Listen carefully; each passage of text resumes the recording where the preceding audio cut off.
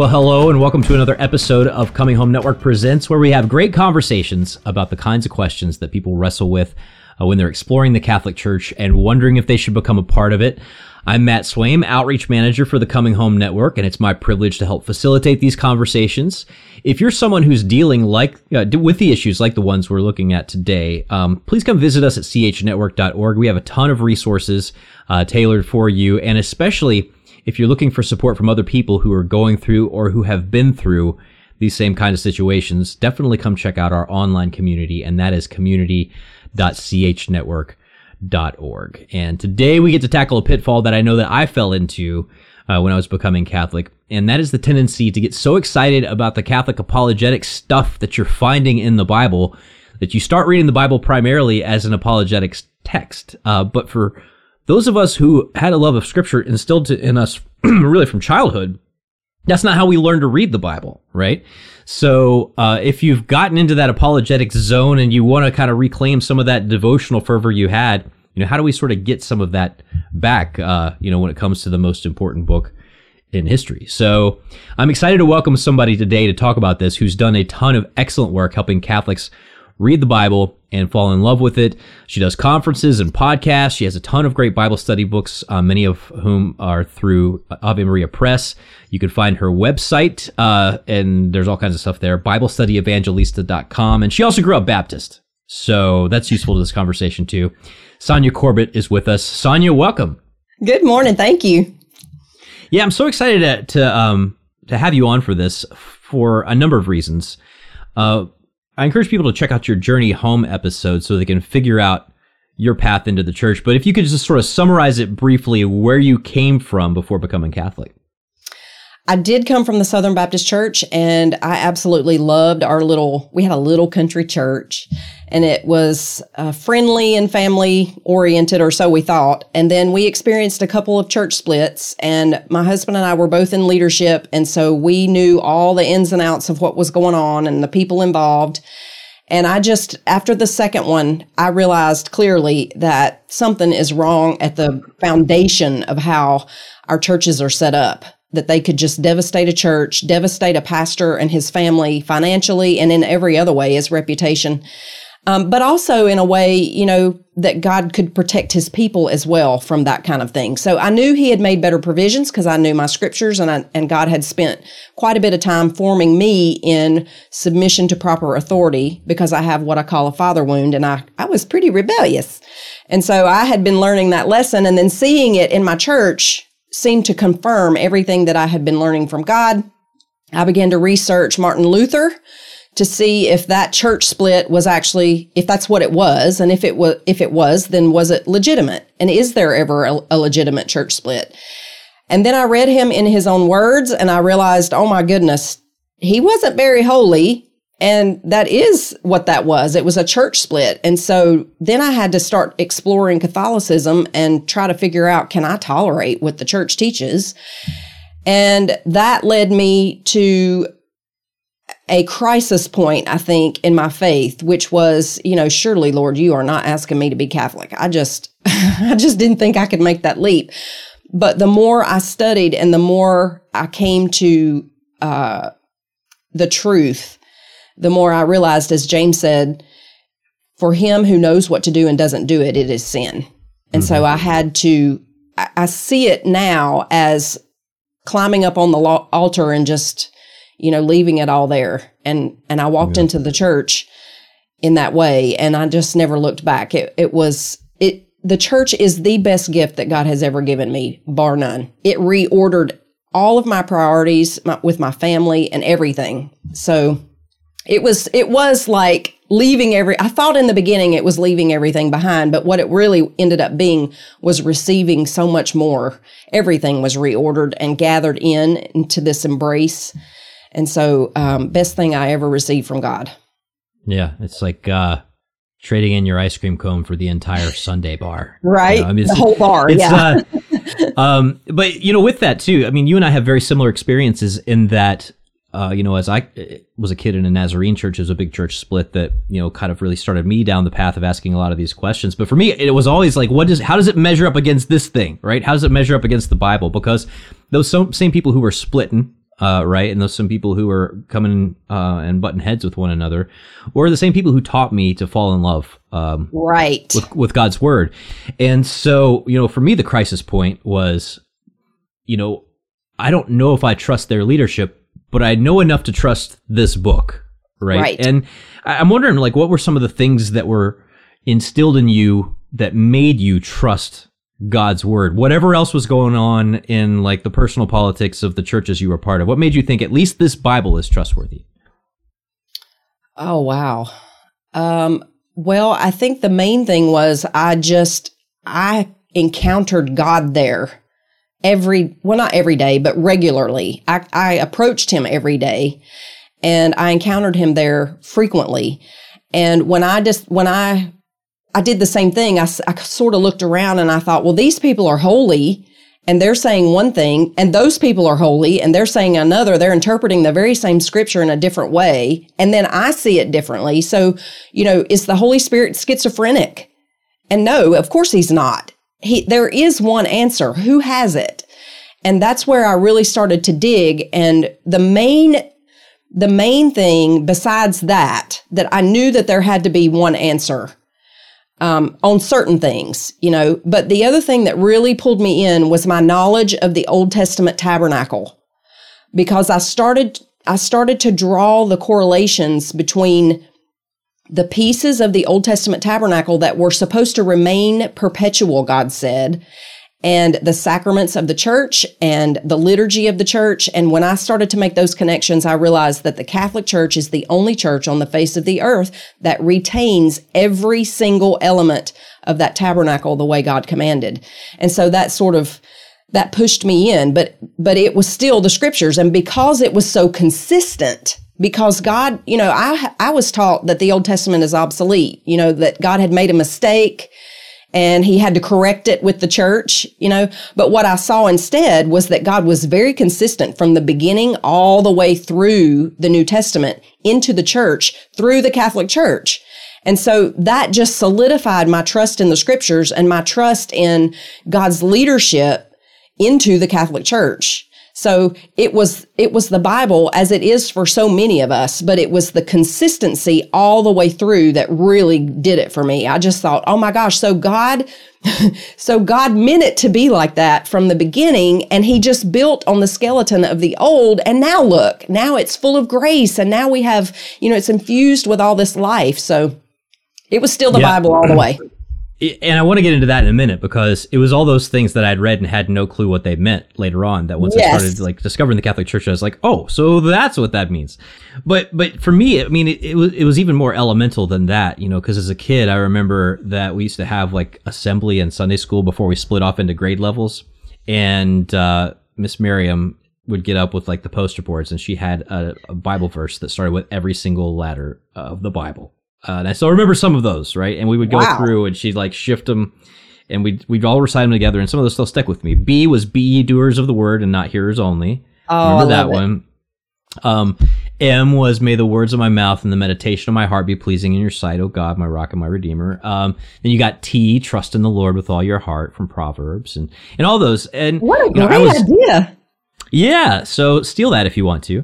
I was also involved in Bible quizzing as a Nazarene kid, and they had like 2 levels of Bible quizzing. So they had like the little kids where you had like this box, and it was you had 4. It was like a file folder box, and in the box there were 4 letters. And so someone would stand up at the podium, and they would give you a multiple choice question, A, B, C, or D. And everybody's box is facing that way, so nobody can see what anybody else is pulling out. You pull out the letter that you think matches, and they go through and they check and see who's got it. And that was cool. That. But then when I got older, we had quick recall, which was where you sit on buzzers. And if you answer the question before, or if you jump before the question's full, you got to complete the question. And then the answer, The answer. And I know a lot of people did sword drills and stuff. I mean, did you have any kind of like, did you go to Bible school and like have certain verses memorized because you sang them to music, or? Yes, all of that. And I think that's one of the things that we're really missing in the Catholic Church. And one of the things that I've had to be very deliberate about with my own children is trying, how do I get these Bible verses in them so that they can recall them in those moments, and you know as well as I do that when you get into certain situations that God just brings that stuff back to you. It's part of who you are. It's shocking. It's like in your wiring. I know. Yeah. And it should be. It totally should be. It's God's word to us. It's so, so important. I mean, that's why my whole ministry is dedicated to that, because it is the word of God that changes us, and changing us changes the world. You ever write in your Bible? Oh my gosh. Yeah. People see it and they're like, I didn't know I could do that. I'm like, you have to do it. What do you mean? You're never going to remember. Yeah. I actually love that a lot.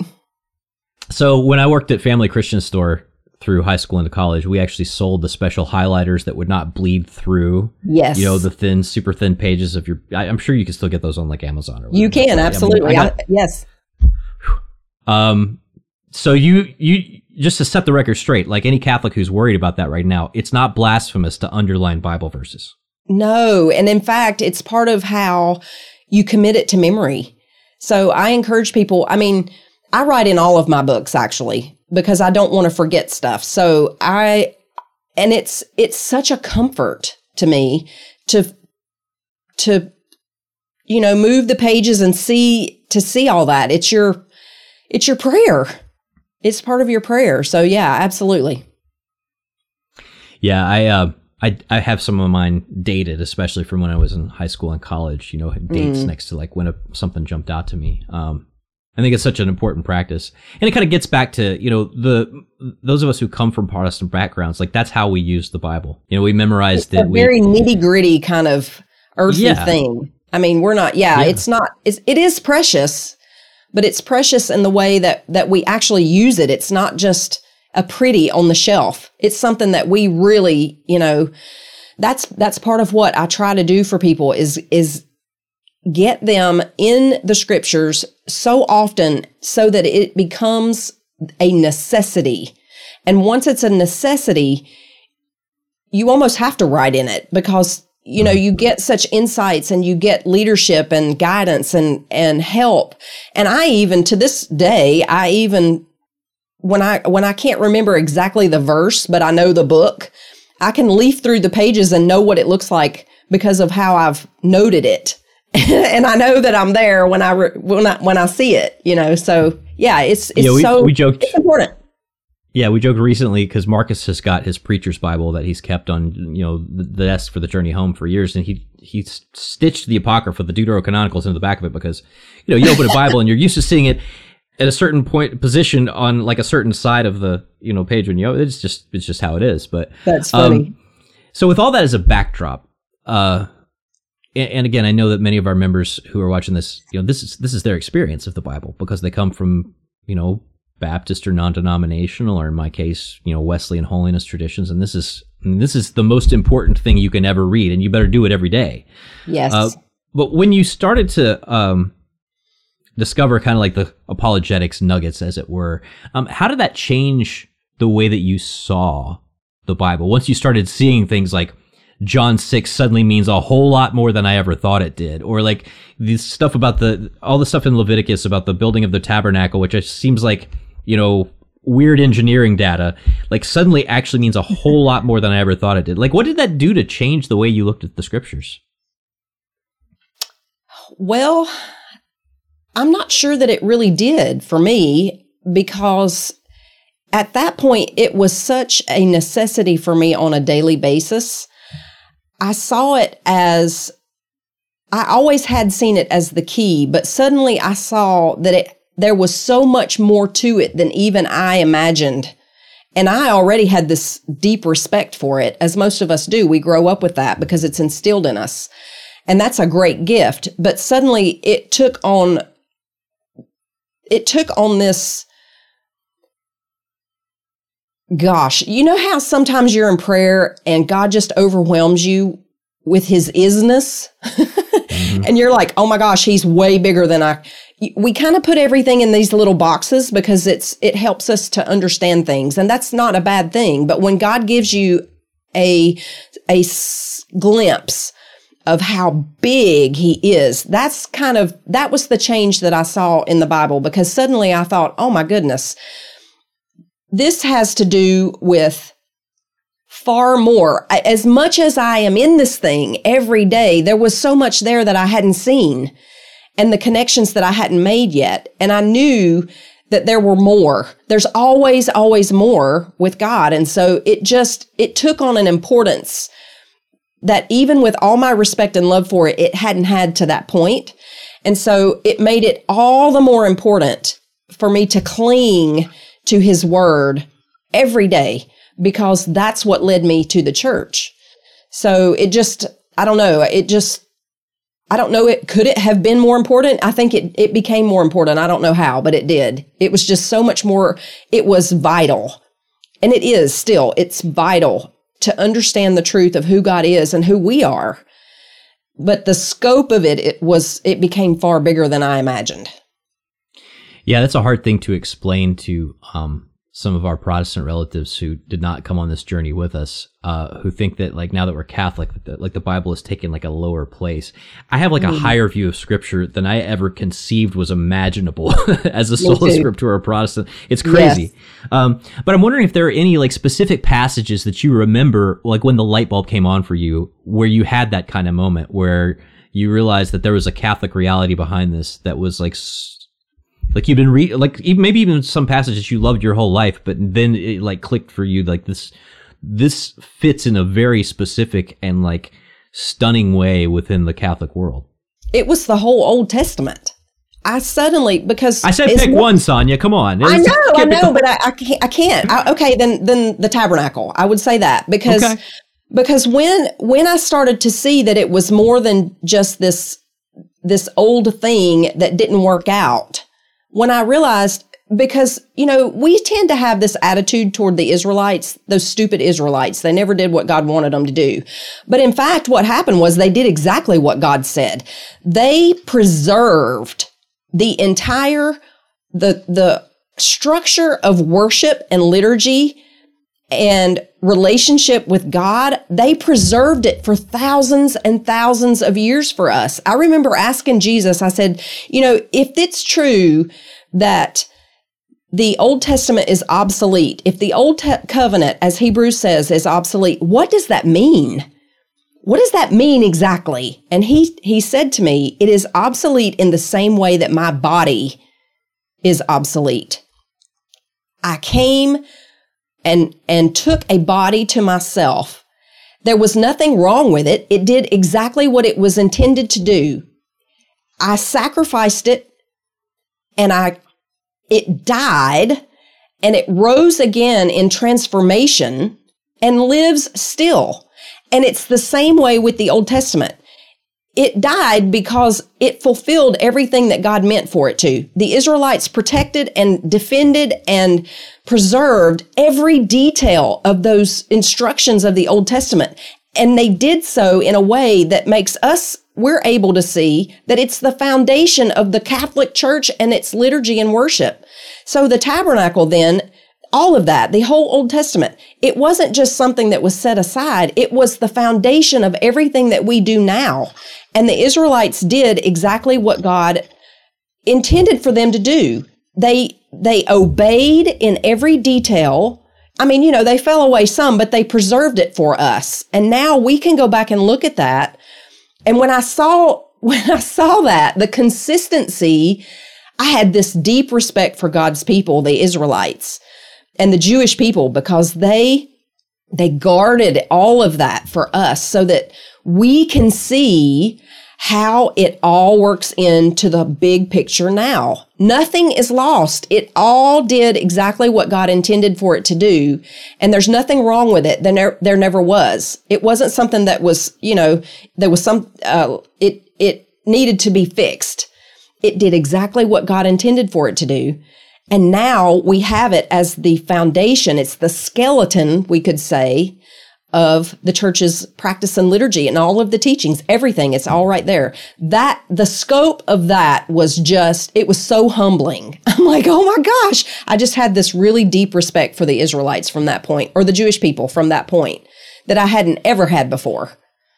Yeah, I hear you. And I mentioned that this was not going to be like a purely apologetics thing, right? This is trying to get past like getting stuck on just the apologetics. Sure. Part. But like even that apologetics point, I think, really has some weight. Like there's things that I read differently. There's things that to me show forth the Catholic Church that I would have read past. And one of them is stuff that we heard recently on a Sunday in the season of Lent. And it was a second reading from 1 Corinthians chapter 10. And Paul is talking about, don't get too excited about, your place in the kingdom of God, because, you could mess up just like the Israelites messed up before you. So that's how I had read 1 Corinthians 10. Like, all these people, they were baptized into Moses and they had spiritual food and drank the spiritual drink, but God was not pleased with most of them and they were struck down in the desert. I thought that the meaning of that passage is, don't get too high and mighty if you think that you're living a good Christian walk, because the Israelites thought that they had a relationship with God and they got messed up. I missed the whole backdrop of this whole thing. So Paul is saying, you guys believe in baptism. Well, these Israelites they were baptized into Moses. You guys receive spiritual food and drink in Holy Communion in the Eucharist. These guys receive spiritual drink. What makes you think that just because you have baptism in the Eucharist that you're invincible to ever falling away or making mistakes? Don't get too cocky about that. Like there's a sacramental backdrop there that I would have been completely invisible to me. My whole last book was about that entire thing. Yes. Okay. Well, I'm sorry I stole all that thunder. No, not at all. No, but I'm just saying I understand completely, because you just read everything so differently, and it's meant to be that way. That's the other thing that I think I would emphasize. We're not meant to just leave behind everything that we knew as Protestants. It's an edifice, a building. God is building on the foundation of what came before, and he's integrating all of that. We don't have to leave it behind, and we shouldn't. And that leads to, what do we do with the Bible on a daily basis? We can't just leave it behind for the excitement of the apologetics, as fun as that is. That's not what God is calling us to. And that's not what we learned. So we can't leave that behind, that daily walk with God in the scriptures. We have to, at some point, make the turn and come back to that daily infusion of his word into our relationships and circumstances, or else we have lost the whole point of him bringing us to the church. Yeah, so here's how that one manifested in my world. Like, here's how I started falling into that trap, is that, you start to learn all these things, Matthew 16:18 and all the stuff about Peter and the nuances and how the early church understood this. And you read John 6 and all the lights pop on, and all the other famous apologetics texts. Even something like John 3:16, you suddenly realize it's about baptism, being born of water and the Spirit. 100 others. And then you start listening to Jimmy Akin and Tim Staples, and you're like, oh my gosh, there's like 5,000 more things that I never noticed before. And I think for me, what happened is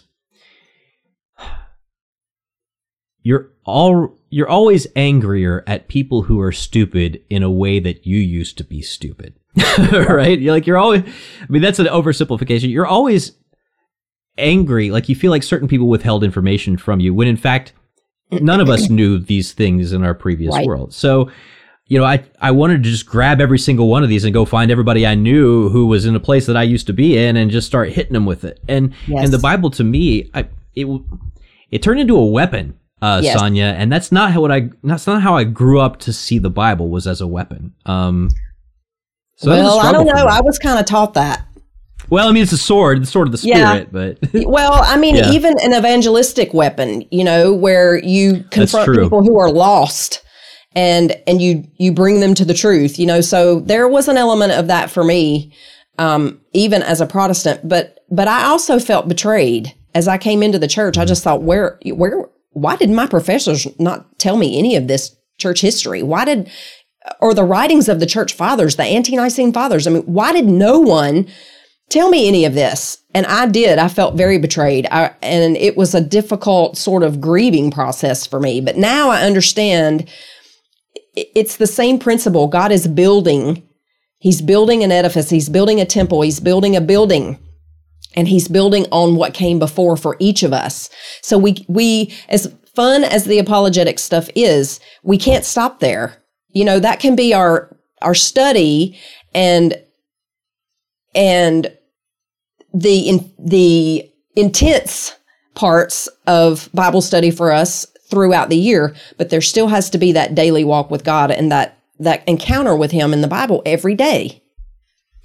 Yeah, and the church offers us a lot of ways to do that. So that's what I kind of want to focus on here. Because again, we've got a lot of people who are going to be watching this who are so excited about all the apologetic stuff and want to go and show it to all these people who are not yet where they are, right? I mean, that's the trick of it, is that God used a lot of things to get me to the point where I could see John 6 for what it was, right? If some Catholic walks in the room when I'm in 4th grade and says, hey, this is what John 6 means, I'll be like, that's not what pastor says. You know, so like, I mean, to get back to that, you know, kind of childlike love for scripture, that daily reading, like what are some of the things that the church offers us in her 2,000-year tradition and even before to help us really read the Bible as a devotional text? The main and most important thing is the daily readings. And when I came to that realization that the Catholic Church offers us a schedule of readings every single day, which means God is speaking to us every single day. The whole church of which I am a part, and so I have a duty to listen to Him every day. And I'm listening to the same scriptures that you're listening to, but you're going to get something different than I got. But it's the same scriptures for the whole church in the whole world. And so that God can take one passage that we're all reading and speak to every single one of us about our relationships and our circumstances, that is spectacularly miraculous. We have a duty to listen to it because God is guiding His whole church. That's the Holy Spirit's voice to every single one of us so that we know what we're supposed to be doing in our lives and in the world. And because we don't take it as seriously as we should, because it is God's daily word to us, we don't know what to do. And there's a fabulous view of Mary in this way. Both Pope Benedict and Pope Francis, they talked about Mary's holiness. And they said, Mary's the mother of prayer, but she's also the mother of listening. And they talk about her holiness as being based on her hearing the word of God through the lens of her relationships and her circumstances. And that's exactly what God is calling us to do every single day through those readings. She heard the word of God because she had that practice and that discipline. We're supposed to have that practice and discipline. And in fact, that's what's going to make us holy. That's what her holiness consisted of. And if that's true, then we can do that, every one of us. And she's calling us to that daily encounter with God in the scriptures. And the whole church calls us to it. And that means the Holy Spirit is calling us to it. We have to get back, not to, and maybe a devotional sort of word is not completely accurate. It's more, what are my marching orders? What am I supposed to be focusing on in my relationships and circumstances? Because if we're not being transformed on a daily basis through the word of God, the world is not going to be transformed through the word of God. And this is the gift that we as former Protestants give to the Catholic Church, is this daily devotional practice that they are just coming to. And we need it. We know we need it because the Holy Spirit provides it to us every single day. So that is the main and most important way that we need to get back to that devotional view of the scriptures, because it is God's voice to us. He gives it to us every single day. And if we're not listening, then we're not hearing what He wants to do in us, in our families, in our parishes, in our church, and in the whole world. We're not listening. Yeah, it's the most basic way that I was taught even as a Protestant. Like, what does God want from me? I can't seem to hear God speaking in my life. Well, there's this thing, and if you read it, He will speak to you in it, right? Like, it's literally the word of God. But like, I really love that image of Mary for so many reasons, because what does she do at the Annunciation, right? She hears the good news, right? She receives the word, and then the word made flesh, quite literally, right? Yes. And then she bears it forth, to the whole world. Exactly. Right? I mean, that's us. That's what us. Christian duty is. I mean, that's basically Christianity in a nutshell is to live like that. And that word is not arbitrary. It's not arbitrary. We don't go to the scriptures anymore and just open it up and start reading. We listen to his voice to the whole church through the daily readings. There is a reason why he gives us those. And so it doesn't depend on us and our independence and our individuality and our personal preference anymore. It depends on what he's saying to the church. And so we have that schedule of readings, and it's very important that we're listening to him. So it's also important that we're doing Bible study, but it's almost more important that we're listening to him every day through those readings, because that's his voice to the whole church. It's the Holy Spirit saying, this is where I want you to focus today, in yourself, in your family, in your workplace, in the church, in the world. This is what I'm doing. What is my purpose? What does God want from me today? Well, it's right there. That's what he wants. And it's the same for all of us, because we're all one. Yeah. I have a weird question for you. You didn't work in the Christian bookstore industry like I did. Well, maybe you did. I don't know if you ever moonlighted I didn't. At a Baptist bookstore or Berean or anything like that. No, I wrote that stuff, but I didn't work in the... So I worked at Family Christian Store for a number of years, and we had, like, our whole Bible section was, like, it was massive. We had, like, every kind of study Bible you could possibly, like, the teen study Bible, the junior high study Bible, the junior high girls study Bible, and the junior high boys study Bible, military Bible, police officers Bible, doctors and nurses Bible, all of it.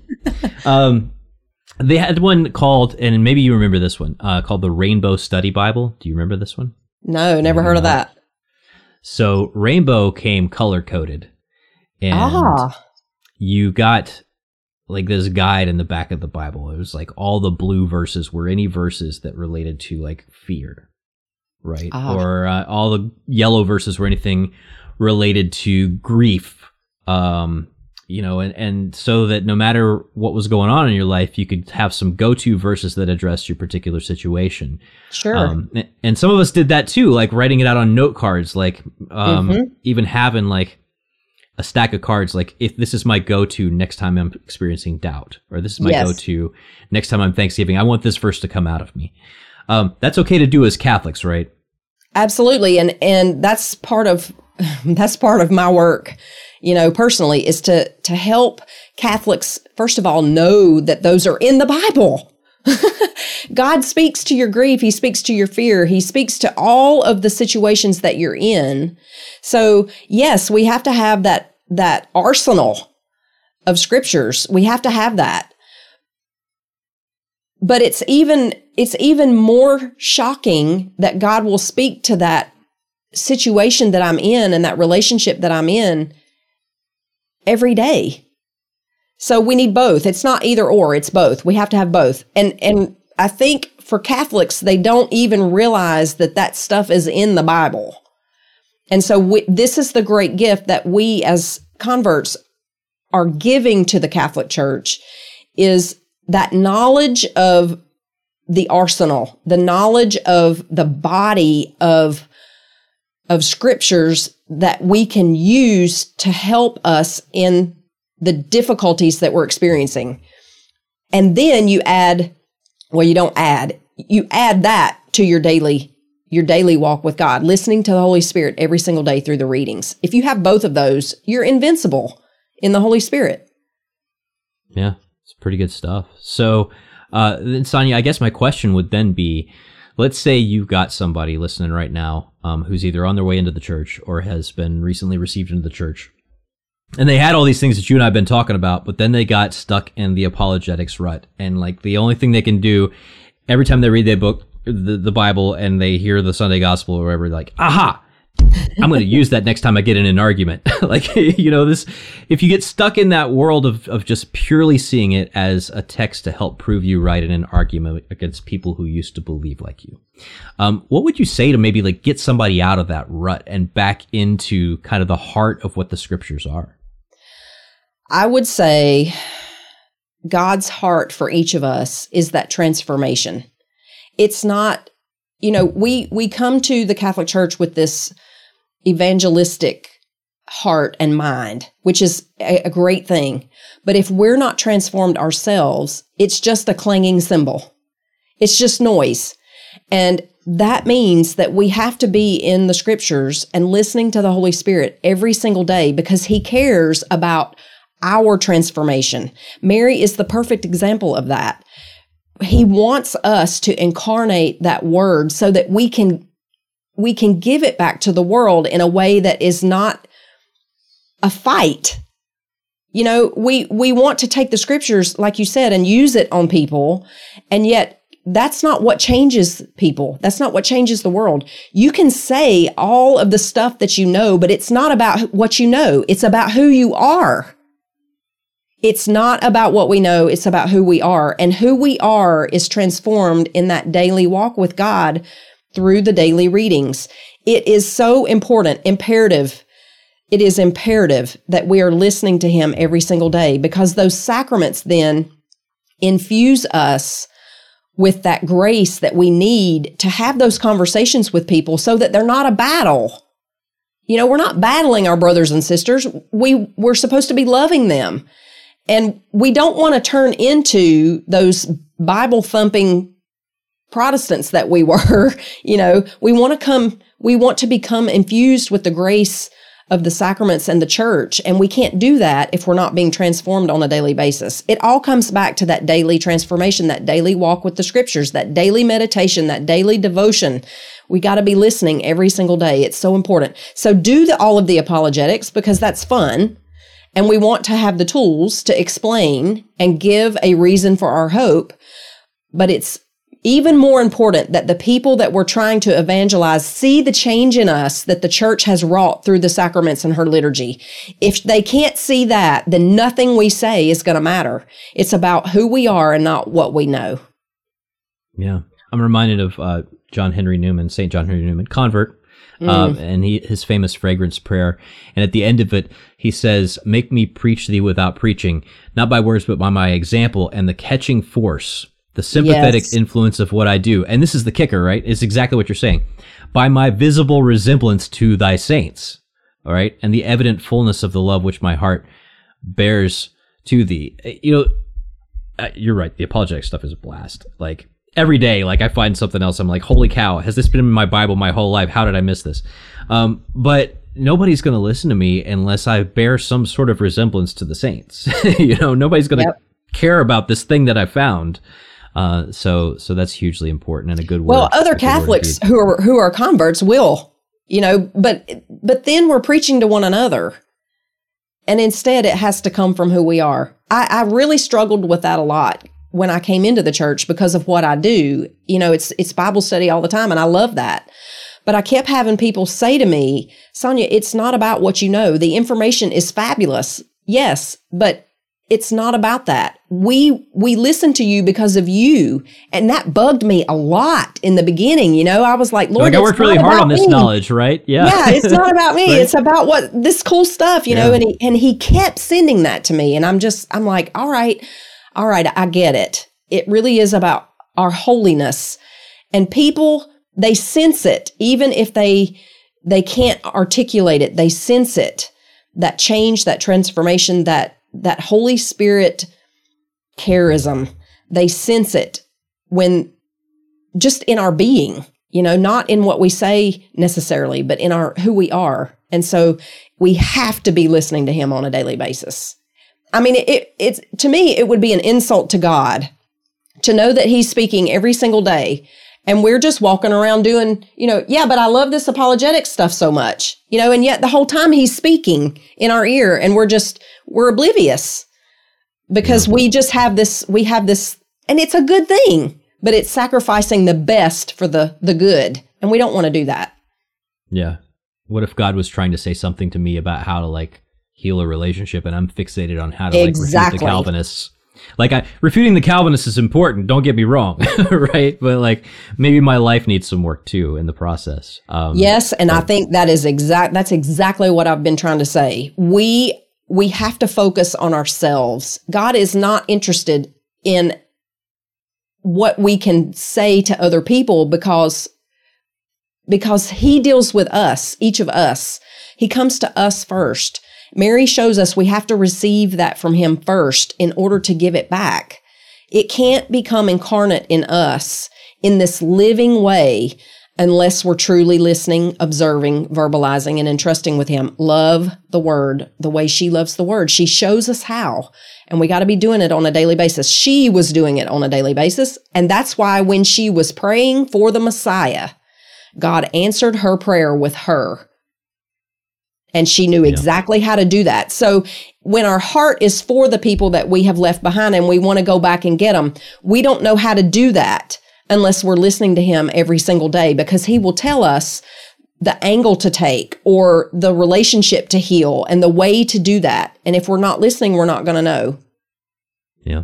It's also, Mary's immersion in the word is why when the Magnificat happens and she meets Elizabeth, what comes out of her sounds an awful lot like the Song of Hannah in First Samuel, right? Because she's living and marinating in that all the time. So absolutely, man, this is great stuff, Sonia. I wish we had a lot more time to talk about this because I get fired up about this sort of thing. I do too. But I want to make sure that people know how to find some of the resources that you've got. So if you could just steer people in that direction before we let you go. All right. Everything that I'm doing is on my website, BibleStudyEvangelista.com, or just search my name. I've had to pull back from social media because I got blocked actually on Facebook, which also blocked me on Instagram. So my stuff is still there, but I'm actually not engaging there. So everything that I'm doing is on my website. But my podcasts, my TV series, my books and studies, all of that stuff is right there. My Journey Home episode, all of that is on my website. So that's where to find me. Very cool. And don't be surprised if you get some extra Baptists coming and knocking on your door from our members. Our Baptists, I hear from them all the time. All the time. You guys are doing such great work. Yes. Thank you. It's fun. It's a lot of fun. And but again, it comes with its challenges, which is why we're always trying to talk to people who've been there, done that, and bought the t-shirt and can hopefully help some of our people who are in the process right now. If that's you, by the way, listening or watching, and you want some support on your journey, no matter where you happen to be along the continuum, we are hopefully a low pressure, nice group of people. CHNetwork.org is where you can find all the resources that we have, including, again, Sonia's Journey Home episode and more. I think she's done a couple of Deep in Scripture episodes for us, too. But you can also plug into our online community, which is community.chnetwork.org. That's a social network run by us. We will not boot Sonia from it because she, posted something that somebody thought was a Russian meme. I don't know why she got booted. I have no idea. But it's a very, very friendly and welcoming community, which is community.chnetwork.org. Sonia, thank you so much for your time. Really appreciate you. Thank you, Matt. It's totally my privilege. All right. Until next time, thanks for joining us on Coming Home Network Presents.